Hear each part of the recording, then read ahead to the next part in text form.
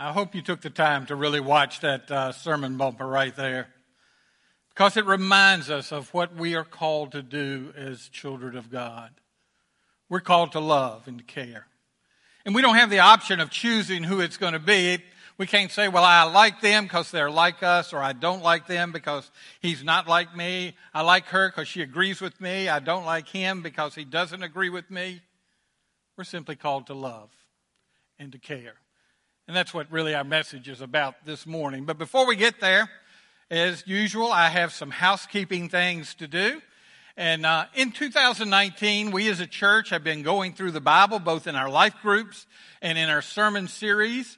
And we've just kind of been working our way through. And we're almost at the end of the Old Testament and about ready to move into the New Testament, which means the book that you use in your life groups is about to run out and you need to get a new one. So this new one, Volume 5, is available. You can get it in your life group. You can get it at the counters out in the concourse and in the lobby out at Midlothian. But what this one does, it moves us into the Gospels.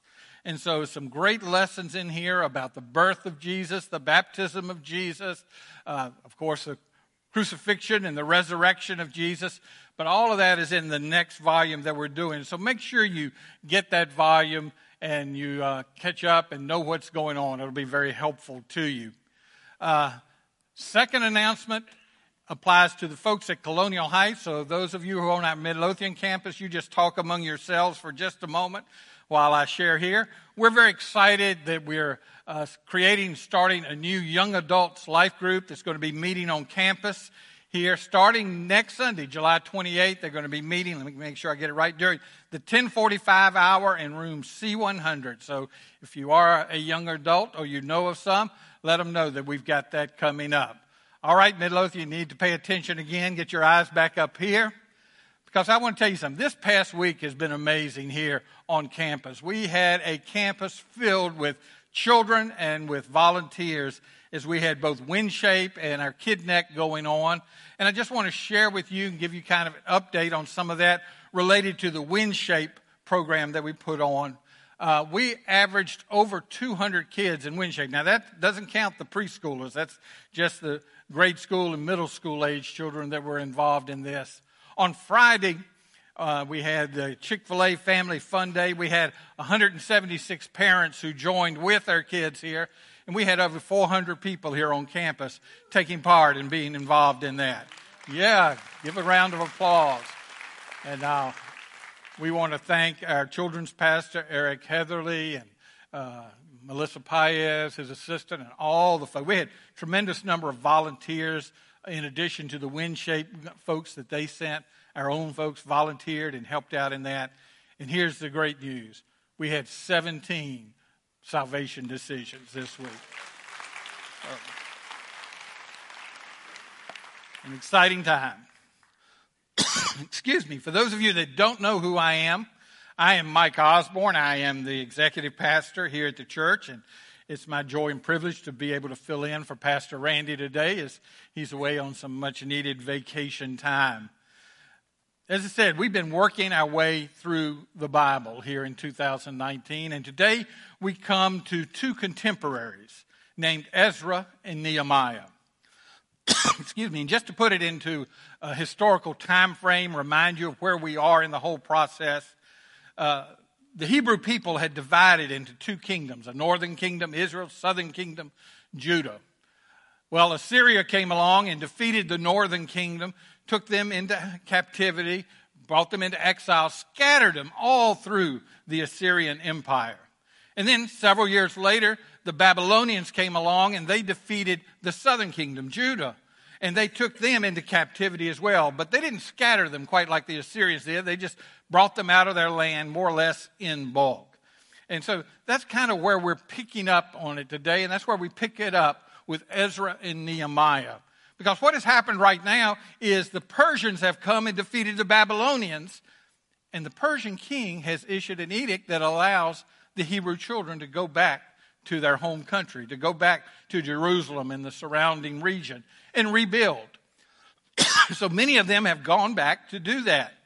Problem is, as they get back, they encounter difficulties, they encounter problems, and they've become discouraged by all of this. And so that's the process of what's going on. And today we're going to look at Ezra and Nehemiah, two men who are called up by God to go back and to rebuild the city, rebuild the worship, rebuild the temple, rebuild the walls, and help the people to be restored. And it's a message of restoration, and it's a message of God at work in all of this, and how God is a God of restoration. And our lesson in our booklet, the one that our life group teachers are using today, really does a great job of describing this idea of restoration. So I'm not going to dwell on that today. I'm not going to steal their thunder in any way. Excuse me. But I'm going to actually drill down a little bit into Nehemiah and look at a characteristic of Nehemiah that should be evident and should be a part of every Christian's life. Now, those of you here today and watching, those of you that are sharp anyway and quick and observant have noticed that the preacher is wearing a ball cap. How many noticed that?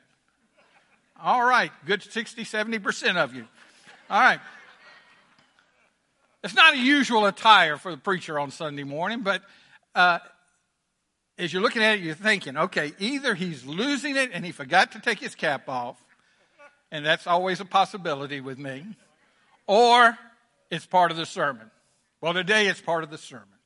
I don't know if you can all see what it says, but it says, "Who cares?"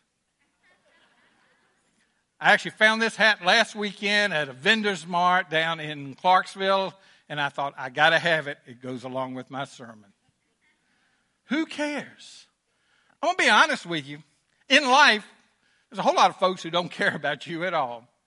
They don't care what's going on in your life. They don't care what you're thinking about. In fact, we see it all the time. There are folks who just don't want to hear that. Thank you, Liz. There are folks who just don't want to hear about your issues and your problems. Used to be in olden days, we'd do it by holding up a newspaper in front of us. Now we stick in the earbuds and crank up the iPhone, and we just kind of drift away, and we don't look at anybody. We don't listen to anybody. You know, I fly a lot, or have flown a lot through the years, and it's amazing how sometimes you sit down by somebody and it's almost like you can feel that invisible barrier coming up. They're just shutting you out. They don't want to talk to you, and they don't want to find out anything about you in all of that. It's kind of like, who does care? Who really cares about you in all of this? And I'm going to tell you something. Even when people ask you, how you doing? They don't want to know. The acceptable answers are fine, getting by, and if you want to get really in depth, could be better. That's all they want to hear, and they don't want you to go any further with it. And if you try to tell them what's going on in your life, they're going to find that exit ramp off of that conversation as quickly as they can. But you know, as we think about it, we just came through communion, right? We just took a moment to partake of the bread and the juice in remembrance of what Christ did for us. And in the midst of all of that is the message. God cares. God cares about us. And if you and I are created in the image of God, we are called to care also. We're to care about people. And as we look at the life of Nehemiah, we discover someone who cared. And it causes us to look at our own lives and ask the question, do we really care?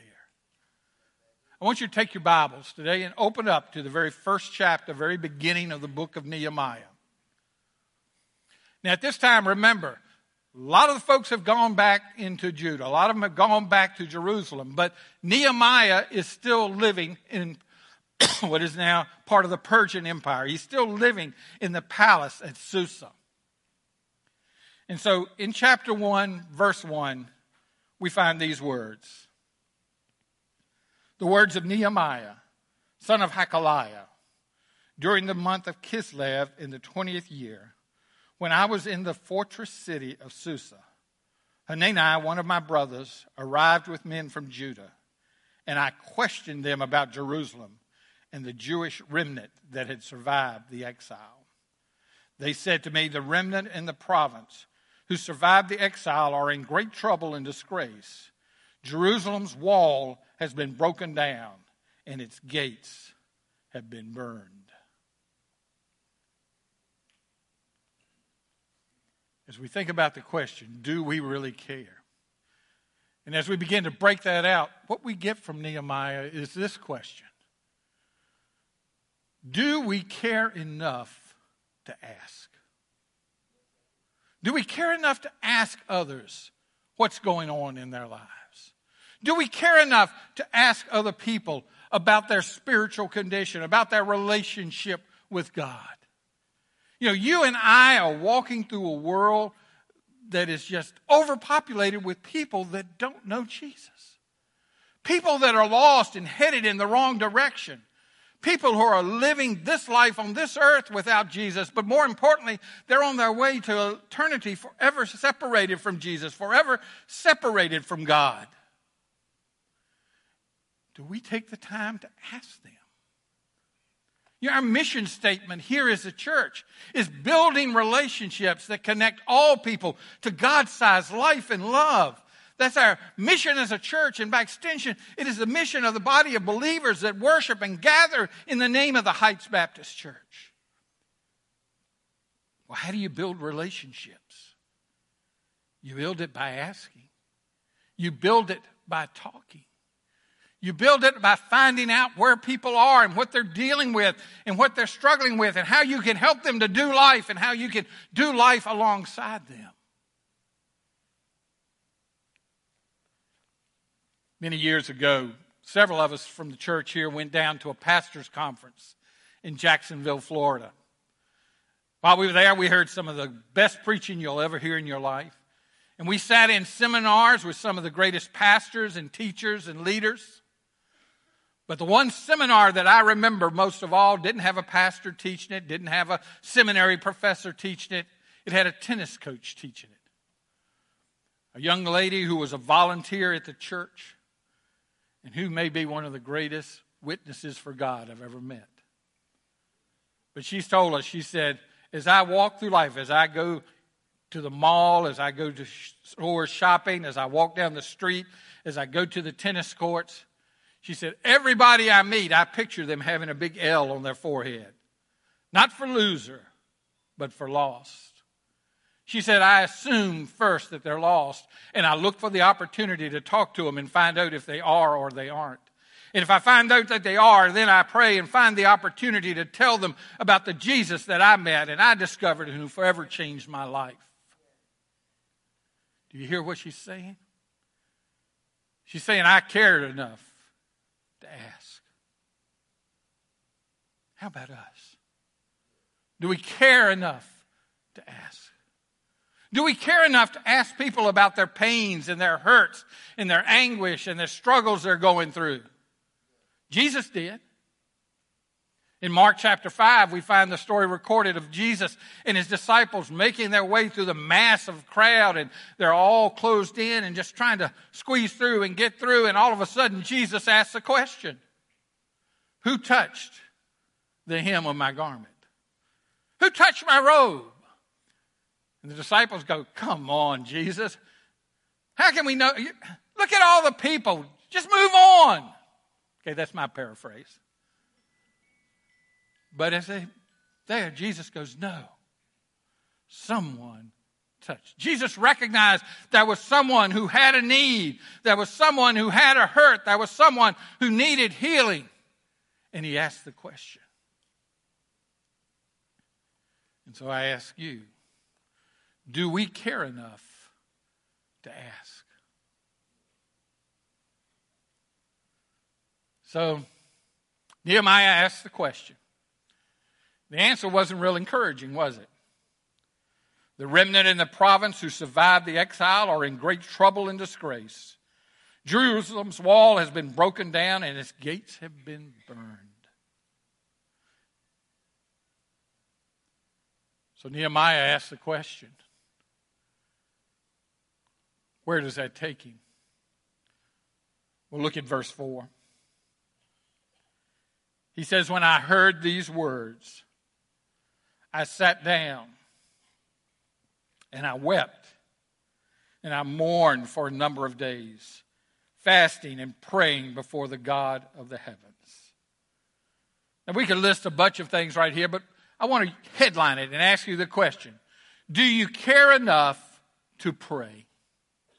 Now, I'm not talking about a prayer that is a checkoff box on your to-do list for the day. I'm talking about the kind of prayer that Nehemiah prayed here. He says, I wept, I mourned, I fasted, and I prayed. See, what Nehemiah is experiencing here is the kind of prayer that just shakes him to the very fiber of his being. It is the kind of prayer that causes him to fall prostrate before God and to lift up his voice in prayer, knowing that apart from God, there is no answer, there is no solution. This whole thing is so overwhelming that there's nothing he can do. It is only what God can do. And so I ask us, do we care enough to pray? To pray like that? When was the last time you and I fell broken before God on our knees with that kind of anguish, with that kind of hurt for somebody else? Remember, Nehemiah had things pretty well. He was living in the palace. And, well, let's be honest, as long as nobody wanted to poison the king, he had a pretty good life as cupbearer. And we had a pretty good king here, this Persian king who had let the Hebrew people go back. Everybody kind of liked him. So things are going well. He could have stayed in his own lane. He could have kept doing the things that he was doing and said, oh, well, that's bad for them. But no, he wept and mourned and fasted and prayed. When was the last time you prayed like that? When was the last time I prayed like that? Many years ago, Sue and I went to England as part of a large group that did kind of mini crusades all around the country of England. And we were working out of a little church that didn't have any young people. They had a young pastor, and then the next age up was like 75. They had no children, no youth, nobody in there. And God brought us into that situation with a team of young people. That's who I had with me. And so we got in there, and God opened up doors and let us get into the schools, and the kids started coming to the crusades, and we started seeing these teenagers, these high school students getting saved. And then one night, we had a little girl who came with her big brother. He'd been one of our first converts, and she came with him this night. She's 9 years old. And we gave the invitation, she came forward. Now, this is her first time ever being in a church building, her first time ever hearing the message of the gospel. 9 years old, she comes forward. Where every night after the services, we would have a fellowship time back in their fellowship hall and talk with the people and counsel some more with the ones who'd made decisions. And to be honest, we saw more people getting saved in the fellowship time than we did in the services. But on this particular night, the pastor, Pastor Adrian, and I, we wanted to talk to this little girl because we were a little concerned that she'd just done what her big brother had done. That she didn't understand what it was to give her heart, to give her life to Jesus. And so we began to look for her, and we couldn't find her anywhere. And so we're kind of searching through the whole church building there, and we step into the sanctuary, and it's dark in there. It's only lit by the light coming in through the doorway from the fellowship hall. And first we don't see anybody, and then we hear sobbing. I mean, just heartfelt, anguished weeping. And we walk in a little further, and here's this 9-year-old girl laying face down on the steps of the pulpit area. And she's crying out to God and begging God to save her mama and her daddy. Begging God to bring to them the knowledge of who He is like He did for her. She's crying out to Him to save them and to let them have the same experience she's just had. And I stood there dumbfounded, speechless.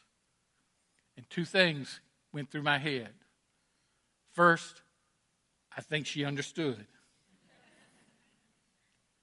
And secondly, when was the last time I had prayed like that for somebody else, for somebody's spiritual condition? How about you? When was the last time you prayed like that? Do you care enough to pray? Well, Nehemiah cared enough to ask. He cared enough to pray, but what do you do then? Well, let's look over into the second chapter of Nehemiah. Beginning in verse 1 of the second chapter.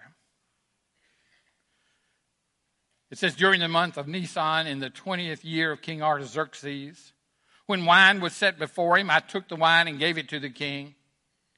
I'd never been sad in his presence, so the king said to me, why are you sad when you aren't sick? This is nothing but sadness of heart.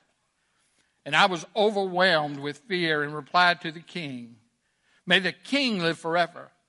Why should I not be sad when the city where my ancestors are buried lies in ruin and its gates have been destroyed by fire? And then the king asked me, what is your request? So I prayed to the God of the heavens and answered the king, if it pleases the king and if your servant has found favor with you, send me to Judah and to the city where my ancestors are buried, so that I may rebuild it. Do you care enough to ask? Do you care enough to pray? And do you care enough to act? To do something?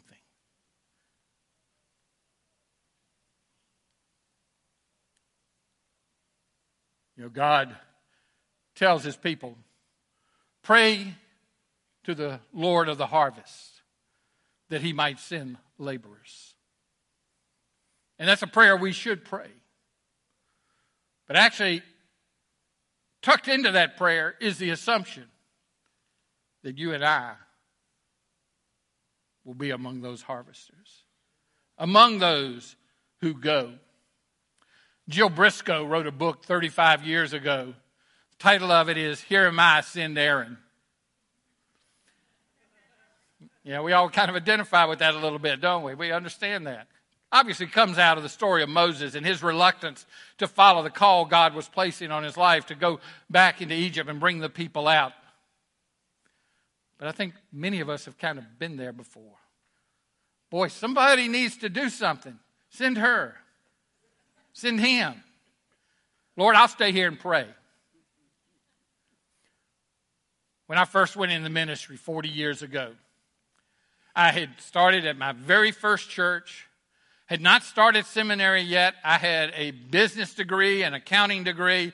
I mean, I'm prepared for spiritual things. So I started work on a Monday. Have not had my first real sermon as a pastor yet. And I get called to the hospital. 90-some-year-old woman, member of our church, is in ICU. I get there, and the first thing that happens is the doctor, her attending physician, calls me aside. Takes me back into a little room, and he says, I need you to do something.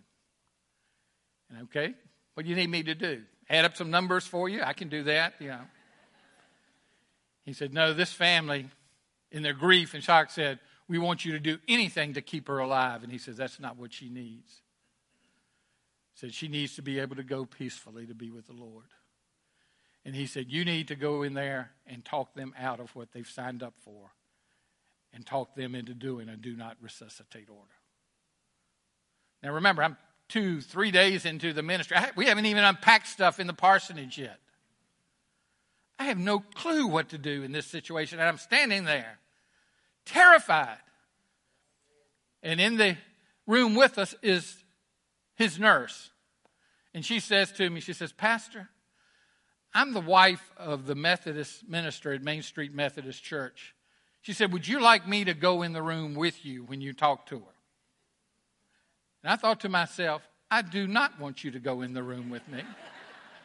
I want you to go in the room instead of me. Here I am, Lord. Send Aaron. That's right, Donnie. He sent me in.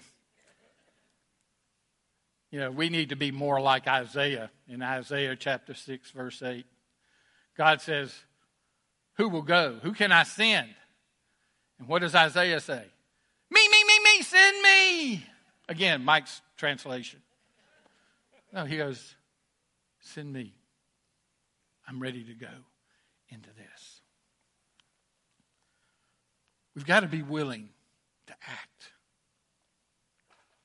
Greg Matt, who is pastor of the First Baptist Church in Houston, Texas, has written a book called Disciple.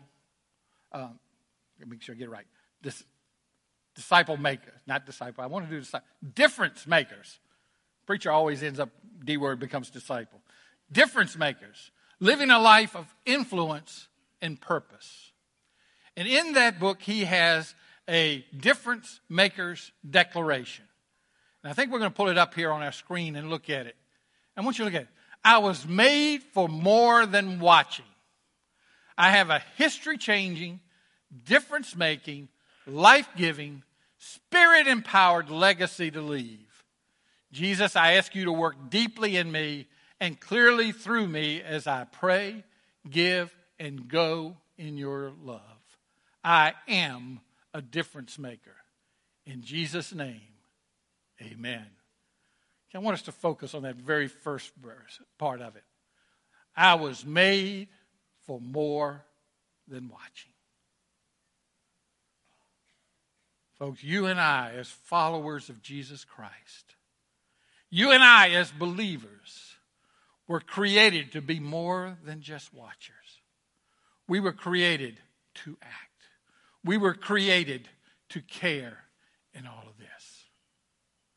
I mean, that statement just struck me. I was made for more than watching. And that caused me to reword our 3 questions that we started with. And list them like this. Will I care enough to ask? Will I care enough to pray? Will I care enough to act? You see, Nehemiah was one man who cared enough to do all 3 of those things. And out of that, God used him and Ezra in a mighty way to change a city, to change a culture, to change a country, to change a people. If you and I will care in the way that God has called us and instructed us to care, the Heights Baptist Church will be the church that the 804 cannot imagine being without. We will make a difference in what we're doing, but we've got to care. We've got to ask. For many of us here today, most of us here today, the question that comes out of this is, will we care enough? That's a challenge God's placing on our hearts and lives. But there's some of us sitting in one of the seats in Colonial Heights campus, sitting in a seat in the Midlothian campus, maybe sitting in a seat in a coffee shop, listening to this on their iPhone, or maybe they're on vacation and they're gathered in their living room on vacation with their family, looking at it on TV through live stream. But what you really need to hear today is that Jesus cares enough. I mean, you're in a time, a situation, a place in your life where you're hurting and you need to know that there's somebody who cares. Well, let me tell you, there is. That somebody is Jesus. As we partook of the bread and of the juice, we were reminded again of that. We were reminded of it in the story of Ezra and Nehemiah, that God is a God of restoration. God is a God that wants to bring about peace in our lives. God is a God who wants us to have life as it was intended. Understand, Jesus cares enough. He cares enough that he left heaven and came to earth. He cares enough that he went to the cross and bled and died for our sins. He cares enough that he rose defeating death, sin, and the grave. that he ascended into heaven and sits at the right hand of God the Father and makes intercession for us. Jesus cares. Hear me, folks. Jesus cares. Let's bow our heads in prayer.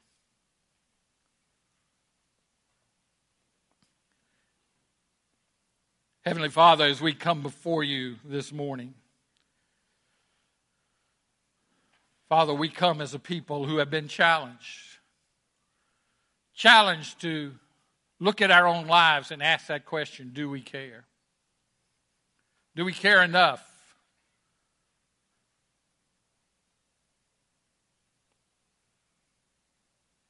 Do we understand, Lord, that we have been created for more than just watching? You have called us to be doers. And then, Father, do we care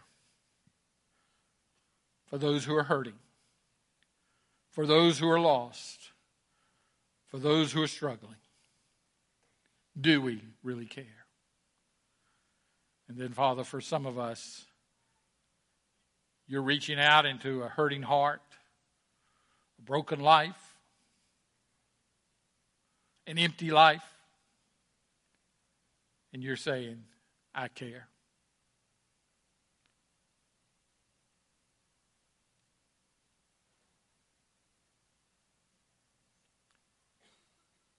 Father, show us how we're to respond to your word today. In Jesus' name we pray. Amen.